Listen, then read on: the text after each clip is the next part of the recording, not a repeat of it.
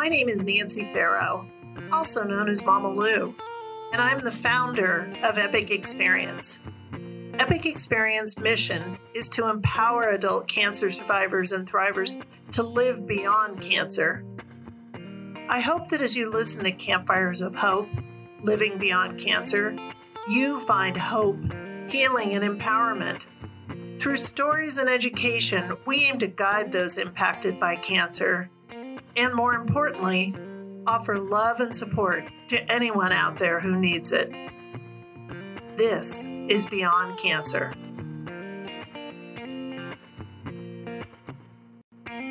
Father time dance through the night with the ghosts of America's spine. Well, he's still on our side, the family man's pride, and hopes we will rise once again. So sweet time. Hello, everyone. Today we're going to be talking about men finding their community. And joining me is Trevor Maxwell, the founder of Man Up to Cancer. Welcome, Trevor. Thank you, Gail. Great to be here with you. So let's start by having you just tell us a little bit about yourself, where you're from, and let's include one fun fact, if you don't mind. You know, this is like our match moment, right? I feel like I'm 44. Exactly. So yeah, I'm 44 years old. I live in Maine, beautiful state of Maine, right outside of Portland. And first and foremost about me is that I'm a family man, family guy. My wife, Sarah, and we have 2 teenage daughters. Yikes. Wow. Sage is 16. Elsie is 14. They're both in high school now. And they're both actually home today. They're doing remote schooling. So we may hear a little bit of them in the background, which is just real life as part of the podcast, but Exactly. hopefully not. But no, so family man. And what brings me here connecting with you is cancer. So I have colon cancer. I have stage 4 colon cancer. I have been living with that since March of 2018, which is when I was diagnosed. So you were diagnosed, help me do the math. Yeah, coming up on 4 years. Coming up on 4 years. Yeah. How did you find out? Like, were you having certain symptoms? Is it in your family? Tell us a little bit about your cancer story. And let me start with colon cancer, first of all, because I think a lot of people, it's funny. And I didn't really know too much about what my colon even was before I got diagnosed with it. So it's also called the large intestine. So I don't know why they don't just call it large intestine cancer. Much easier. Not sure. Yeah. Mm-hmm. Yeah. So it was a complete shock. I unlike a lot of people who have colorectal cancer, who do have symptoms, say blood in your stool or persistent abdominal pain, different red flags. I didn't really have any red flags. The only red flag that I did have was fatigue. And that wasn't really a red flag for me because I was 41 years old at the time with a busy family life and working full-time as a public relations consultant and writer. And so being tired a lot, I just thought I was getting older, right? Mm-hmm. It's like, midlife tiredness. But it got so intense. It started to become just more than tiredness. It was really limiting my activities. And I've always been a very active, outdoorsy type of person. And that winter before I got diagnosed, I just noticed that things just started to get really difficult for me, whether it was bringing wood in for the fire or just walking up a set of stairs, I would start getting really winded. And so I finally called my primary care physician. Like a lot of men, which we're going to delve into, I had not gone to the doctor in many years, right? Yeah, I wasn't really getting checkups around my health. Mm-hmm. But the fatigue got to the point where I finally did reach out to my primary care physician. She had me do some blood work and she said, well, it's no wonder you're tired. You are severely anemic. You have almost no iron in your blood. Wow. So she asked me, and for an otherwise healthy 41-year-old man, there's very few reasons for that. Usually it's if you have blood loss or you're bleeding somewhere. So she said, usually that's within the gastrointestinal tract. So she said, we need to get you a colonoscopy. And within a week of that, I got a colonoscopy and learned that I had about a 4-inch size tumor in my large intestine. Wow. Yeah. And so complete life asteroid, Oh yeah. There was no context for this in my world. No, there's no easing into that. That's completely out of the blue. So was it like, let's do surgery now kind of thing? Yeah, it was. Yeah. So I went from being just regular dad and worker and kind of a normal life to all of a sudden I was a patient and everything that entails, diving right into the medical system, meeting with oncologists and surgeons and learning about colon cancer and trying to find out like, what the hell do I do for this? And how do I survive this? And so it was there's a real shock period for sure, but you don't have time for that because you're within a week of that, I was getting ready for surgery. Yeah. So there's really not time to even learn about what's happening when things are urgent like that. So yeah, I had colon surgery pretty much right away. They removed a pretty large section of my large intestine. And at that point, we actually thought I was stage 3 because my first CAT scan didn't show any metastasis.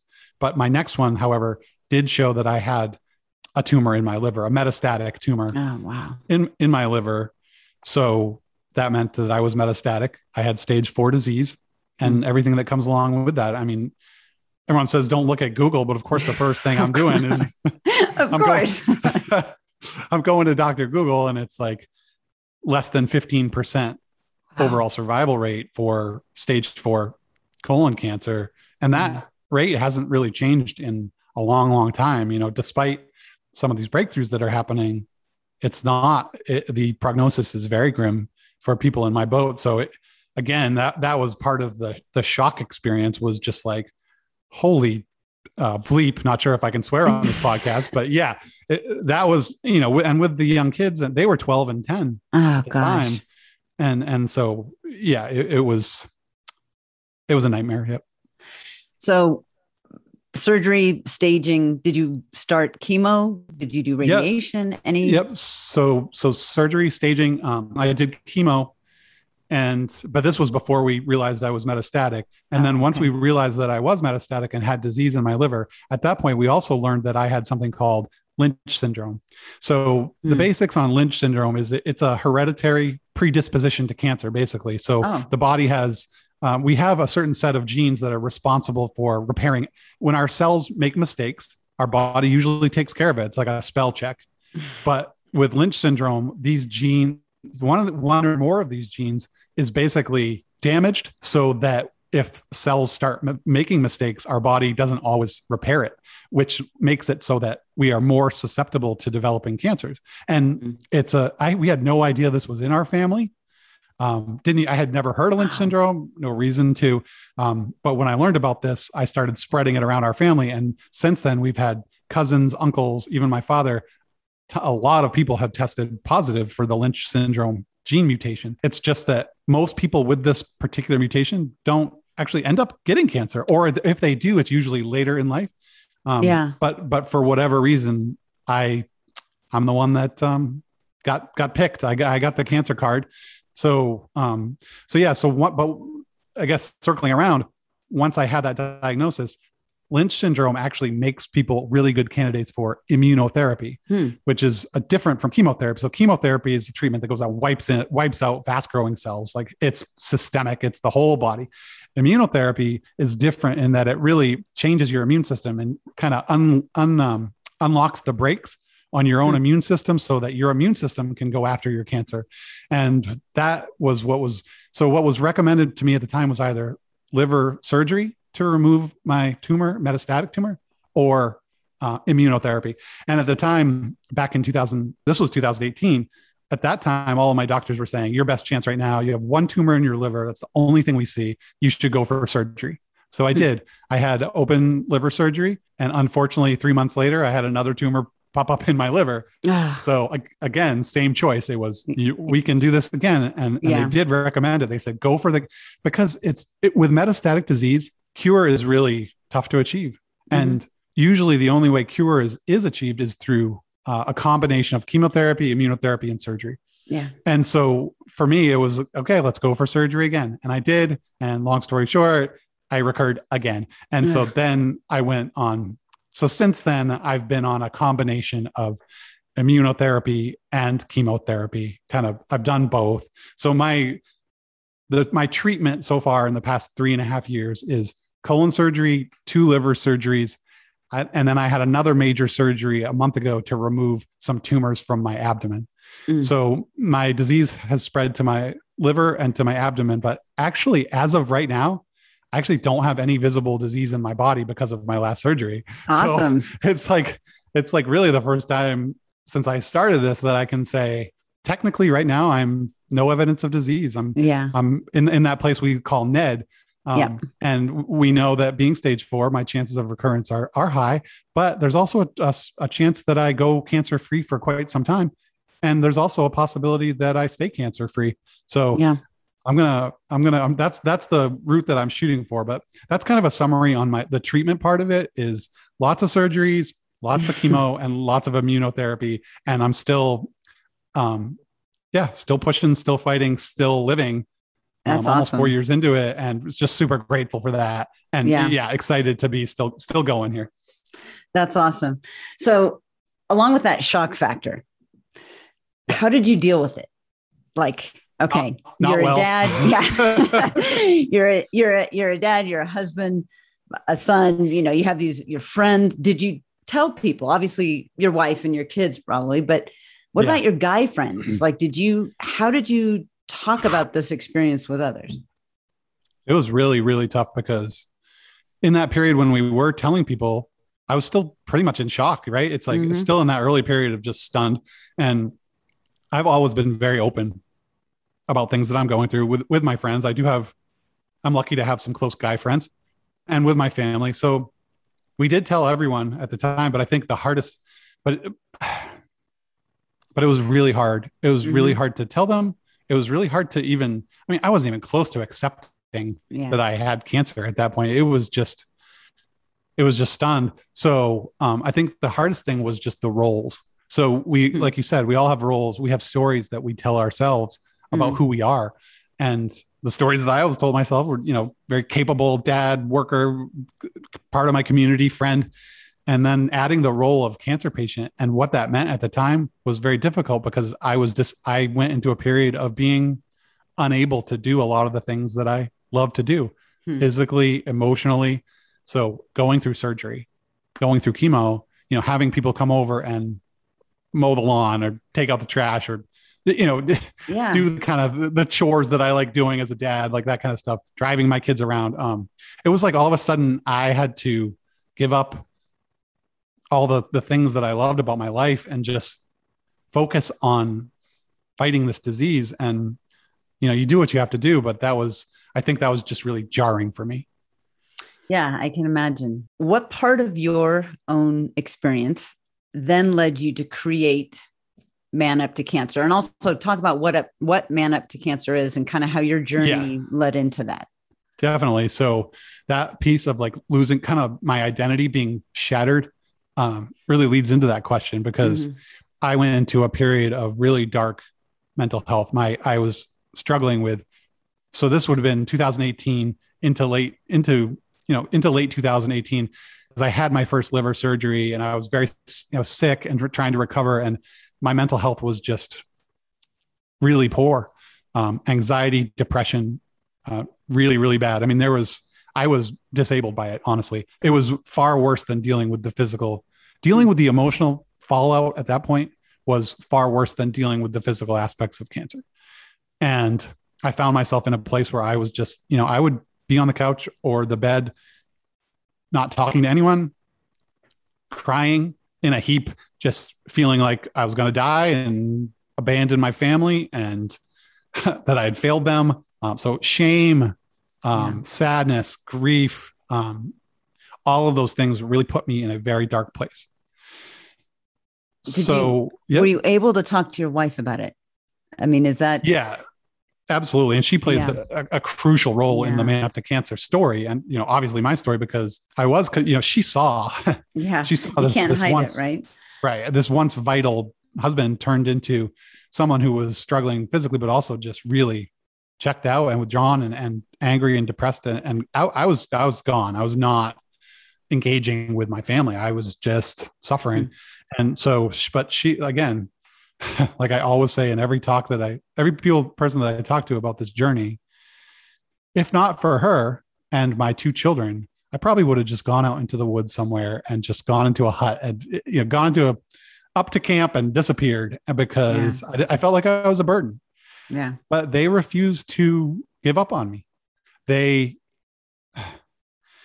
knew that I was going through hell, but they wanted me to be able to rebound, and they knew that I could. And so, my kids really encouraged me. It's funny. You think you're going to lead your kids through this, but oftentimes they're the ones who end up leading you. They just encouraged me to try to keep doing my best and to keep living. And my wife really, we like kind of had it out at one point because she was sick and tired of me being out of commission. And I don't blame her. She wanted me to get better mentally. And she said, and I was just like, I cannot get over the idea that I'm going to die and my kids are going to remember me as sick. And this is really the turning point, is when my wife, Sarah, she turns to me and she had this look on her face, like, I'm going to say something that you probably don't want to hear.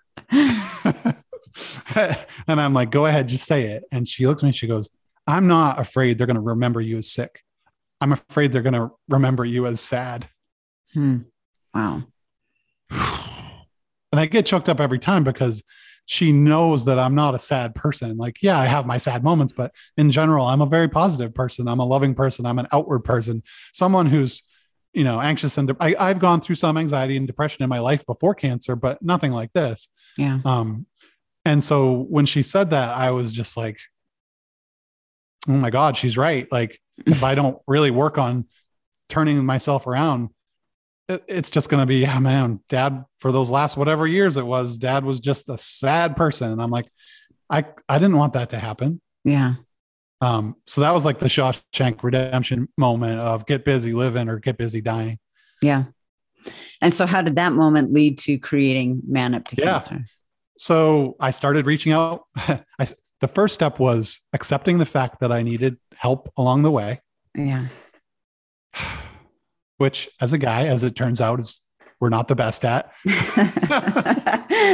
Newsflash. Guys often try to just do it on their own. So once I realized that I couldn't just do cancer on my own, I started reaching out for help. I went to group therapy. I found a support group here. The Dempsey Center here in Maine has a tremendous resources. So they have individual therapy, group therapy, nutrition, exercise, all that stuff. I started kind of becoming a regular over there at the Dempsey Center, and I started reaching out to people online. So I Colon Town is a Facebook group that is specifically for colorectal patients and caregivers. And I met kind of one of my tribes there, and then other colon cancer groups, started just meeting people who are going through the same thing. So that shared experience, getting me out of my head and actually into a place where I could meet others going through it. And then I started through that getting resources and tools that I needed to actually fight the disease, like learning about treatment options, learning about how to tackle this. So as I'm doing that, I started to get empowered and my mental health started improving. And I started exercising more, like everything started coming together so that even though I was continuing to fight on the cancer side, that my mental health started to improve. Yeah. So along the way, I noticed a pretty glaring, there was a glaring issue with all these support spaces, whether it be online, in person, or the cancer advocacy groups online. It was like everywhere I went, there was pretty much 75% women, 25% men. And it was funny how like consistent that 3-to-1 ratio was, like interesting at the Dempsey Center in Colon Town. And oftentimes the women that I would meet through these organizations would be women caregivers for males going through cancer. So wives in Colon Town whose husbands have colon cancer would just post all the time, like, my husband he's got his head buried in the sand. I don't know how to help him. He's a mess, but I'm here trying to find help for him.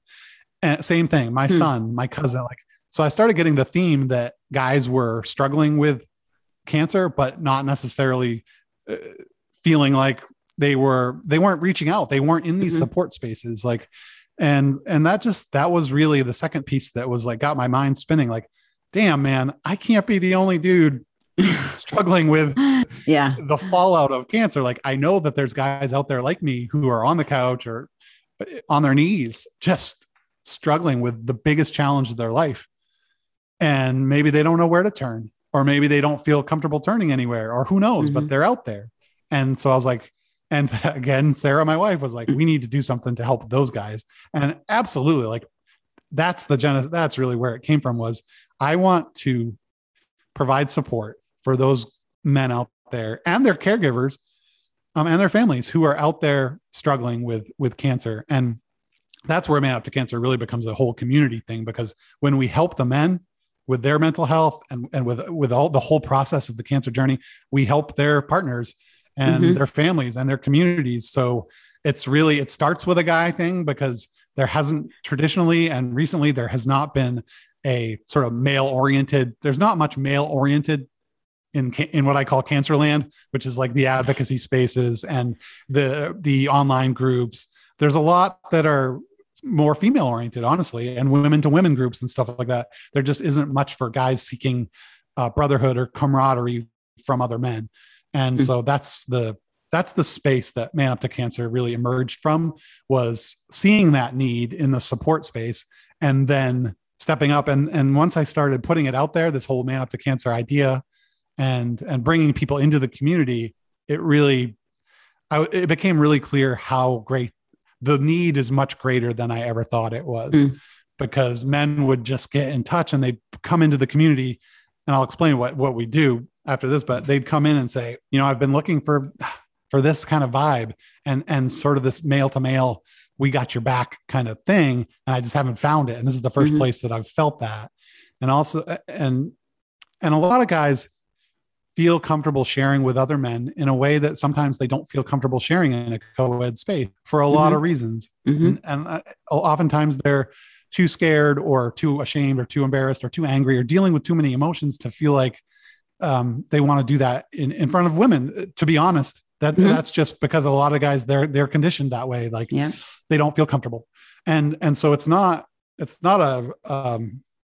of just providing a place of comfort for men to express everything they're going through around cancer, honestly, and to have a group of men that are going to have their back no matter what, and allow them to feel whatever they're feeling, and even open up to them to feeling those things when maybe they've been shut down for a long time. So that's the vibe that we're going for. And right now, Man Up to Cancer is a website with resources and profiles and some different content, social media that I do, a public Facebook page, Instagram, my own personal Facebook, and then the group itself, which is called Man Up to Cancer, The Howling Place. And that's a private group on Facebook, specifically for men who are patients, survivors, or caregivers to someone going through cancer. And in the group right now, we have about 1,300 men. Wow. Awesome. Yeah, and it's amazing. From all around the US, I think we're in all states now, and Canada, Mexico, other countries. I think we have maybe 4 or 5 other countries right now. Small numbers, I mean, relatively small, but for getting men together to kind of talk about their experiences. And like, I think of us as like the social group for dudes going through cancer. I think we're off to a tremendous start. When did you actually launch? Yeah, it was, I say like December, I'm sorry, New Year's Eve, basically New Year's Eve of 2019. So really January 1st, 2020 was kind of the day that I say Man Up to Cancer was born. That's when I opened the Howling Place. Well, and what, sorry, go ahead. No, I was just before I have to get his name in there too right now, because on day one, when I started it, Joe Bullock from Durham, North Carolina, a stage 3 colorectal cancer patient survivor. He came forward really as I was planning this. I kind of reached out to him. I was like, hey, Joe, this is what I'm planning. I have this thing called Man Up to Cancer. I want to put it together. I want to do this group. And he was like, I am on board. I will do everything I can to make this a success. Let's do this. And he had so many friends in Cancerland that when we opened the group, I was thinking like, oh, this is going to be small and we're going to grow slow and it's going to be like family and friends. And Joe like put the bat signal out to like his whole cancer community online. And within the first couple of weeks, we had like a couple hundred guys in there. And I'm like, and so I just want to shout out that like, I founded this and I came up with the concept and the vision and everything else but Joe Bullock has been such a crucial leader in this space. And he's now the lead administrator of the Facebook group, which allows me to do a lot of the other stuff, the podcast. I'm sorry, I didn't even mention. So I do the Man Up to Cancer podcast, which is on hiatus right now, but hopefully it'll come back soon. So Joe, I know you're listening to this, you rock. And together we really kind of become a force in getting guys to like open their eyes and sort of see what we have going on. That's awesome. So really your goal is to create a space facilitated by men for men to get them to open up, to deal with this thing that they don't want to deal with. Would you add anything else to that? Really, what other goals? Yeah, I mean, really what it's all about is avoiding isolation. Anyone going through cancer is going to have a hard time when they isolate. Not only that, not only have a hard time, but they're going to have worse medical outcomes. Their relationships are more likely to dissolve. They're going to have more trouble with mental health. So the core goal of Man Up to Cancer is to really create a community where men can have, it's a community where they can feel like they're part of a larger group, that they don't have to go through this on their own, that they don't need to be isolated through cancer because we have a community for them. So I guess when I think about where this is all headed is, I think the community is going to really dictate what the future looks like for Man Up to Cancer. Right now, it's really a call to action. So through the podcast, through the web stuff, and through the group, it's a call to action to say, hey, we want to change what it means to man up to cancer. There was an old way for men to deal with cancer, and that was be silent, be stronger, suck it up, go through it on your own, don't burden others. And you know what? I think the intention behind that was good, but the problem is that doesn't work. And it's not the way that social structures should work, which is why we're called the Wolf Pack. That's why the vision is centered all around the Wolf Pack theme, because wolves, it's the way that humans should be for one another, that men should be for one another, is that when someone's wounded or injured, they have a whole pack that's going to look after them. They don't have to go through that on their own. Right. So I guess the long-term vision is hopefully just to grow the space and normalize, really to provide role models and normalize the idea that men facing cancer can have support, that accepting help is a strength, not a weakness. And hopefully 20 years from now or 30 years from now, that will be the new path for men with cancer. Is like, at that point, if someone's just totally isolating and like, you know what, I got this, don't talk to me, it'll be like, okay, but choose at your own peril. I really like that idea. You're normalizing a different view, a different way of dealing with it, a different way of kind of muddling your way through cancer as a guy. And in this space, I'm wondering if you have partnered with other cancer organizations as part of what you've done. Yes. So and that's another part of the goal really of the group, is that I love to connect and partner with like-minded people, organizations, others who are working on solving this problem of supporting cancer patients through the psychosocial piece of it. The treatment is covered. We all, that the hospitals, the institutions. I mean, it's not covered, meaning it's not where we want it to be, but it has its own. It has its own place. Whereas the psychosocial and the supportive places for people with cancer, that is just, there's always such a need for that. So Epic Experience is probably, when I go back, like that's one of the first organizations that I met, and I met the Farrow, Colin and Michael and Mark and Nancy, the Farrow family. And I got to know them. And I'm glad to say that Colin and Mark and Michael are part of the Wolf Pack in our group. Awesome. And we have a relationship, and we actually have some exciting news coming up. Is we're about to announce that our partnership is going to lead to an actual camp. So we're going to have a Epic Experience, Man Up to Cancer. Yeah. Man Up to Cancer camp experience in Colorado, hopefully with the Farrow family. And this is going to be an outdoor adventure experience and an opportunity and it's going to be reserved for men from Man Up to Cancer. And so the details are being worked out, but hopefully what we plan on is next summer. So summer 2022 or early fall 2022, we're going to have this camp experience. And I'm super excited about that. That sounds awesome. So I'm curious, kind of as you've been doing this for a couple of years and you've talked to lots of men. Why do you think men in general are hesitant to reach out for support?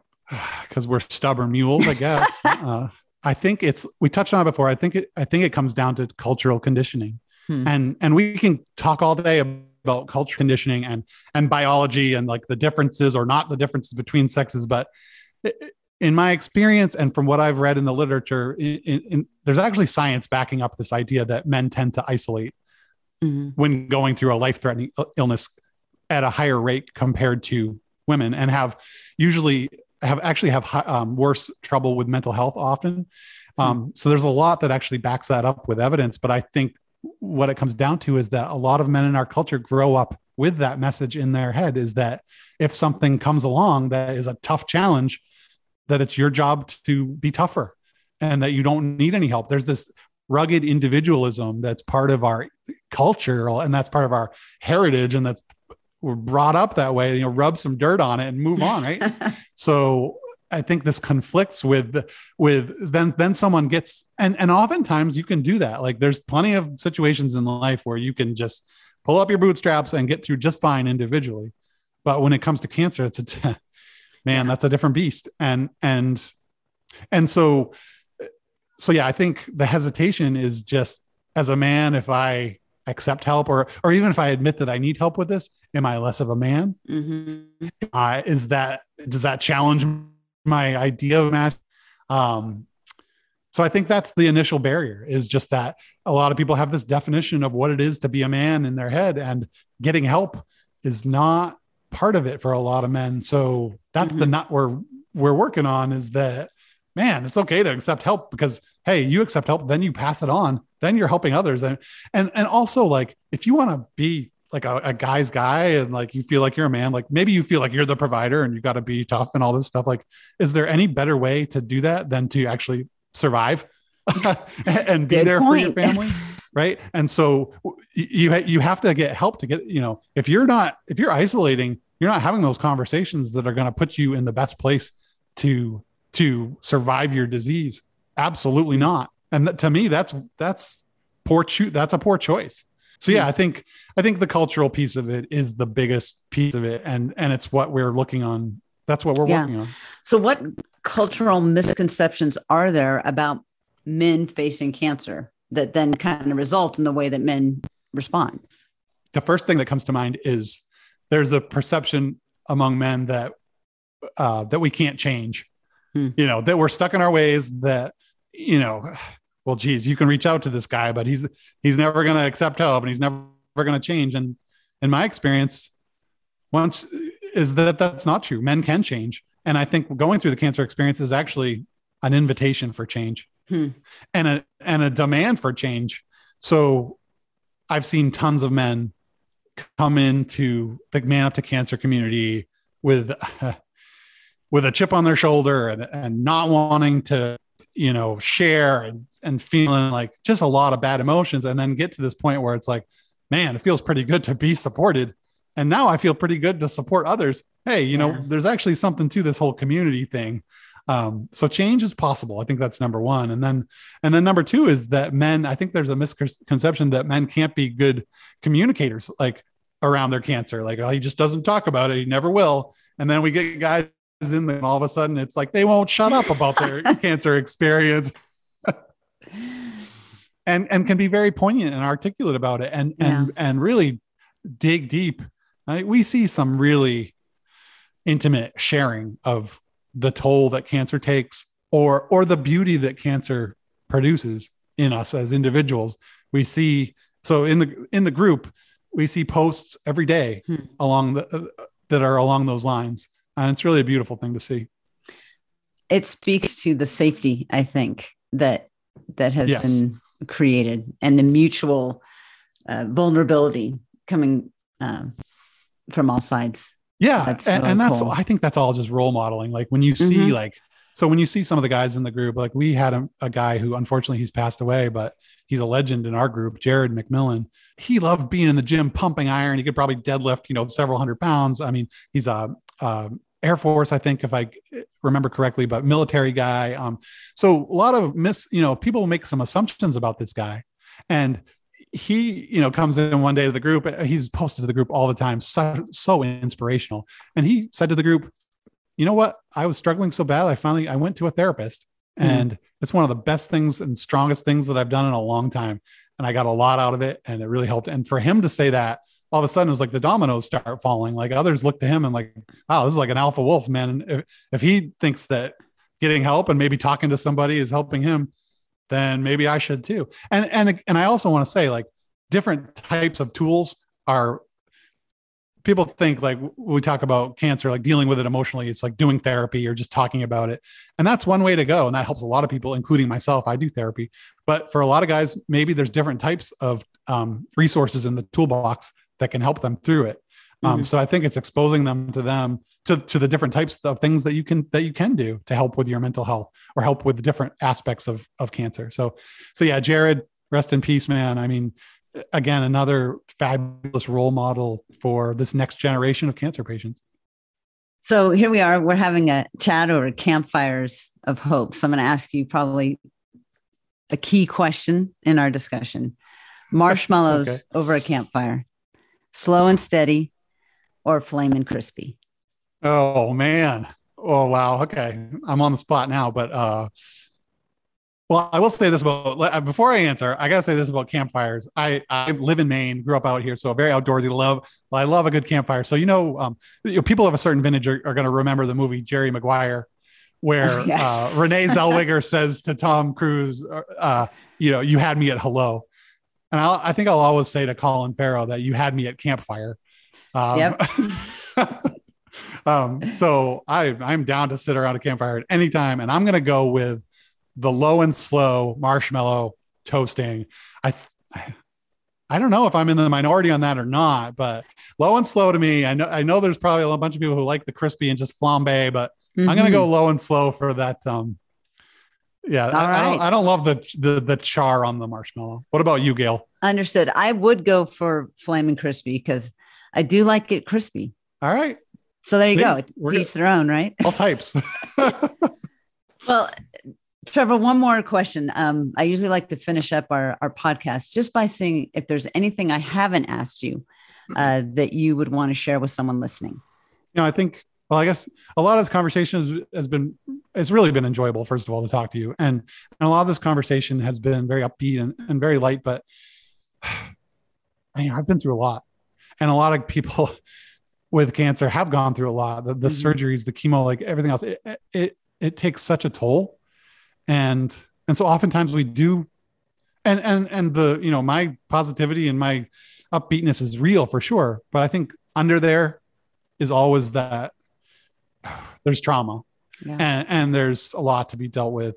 And so I guess there's no topics that come to my head that we haven't touched on, but I will say this is that if you're a guy struggling with the trauma or the burden of cancer, or if you are a caregiver and you have a man in your life who is struggling with that, just check us out. Find your communities, whether it's Man Up to Cancer, Epic Experience, both others.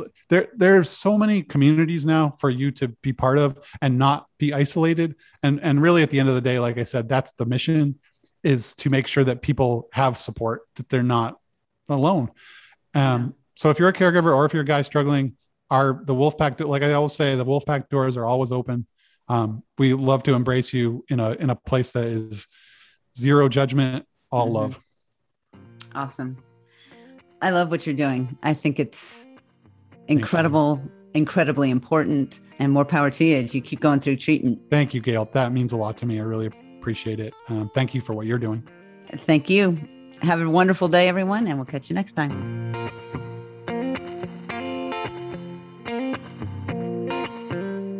Thank you for listening to this episode of Campfires of Hope, Living Beyond Cancer.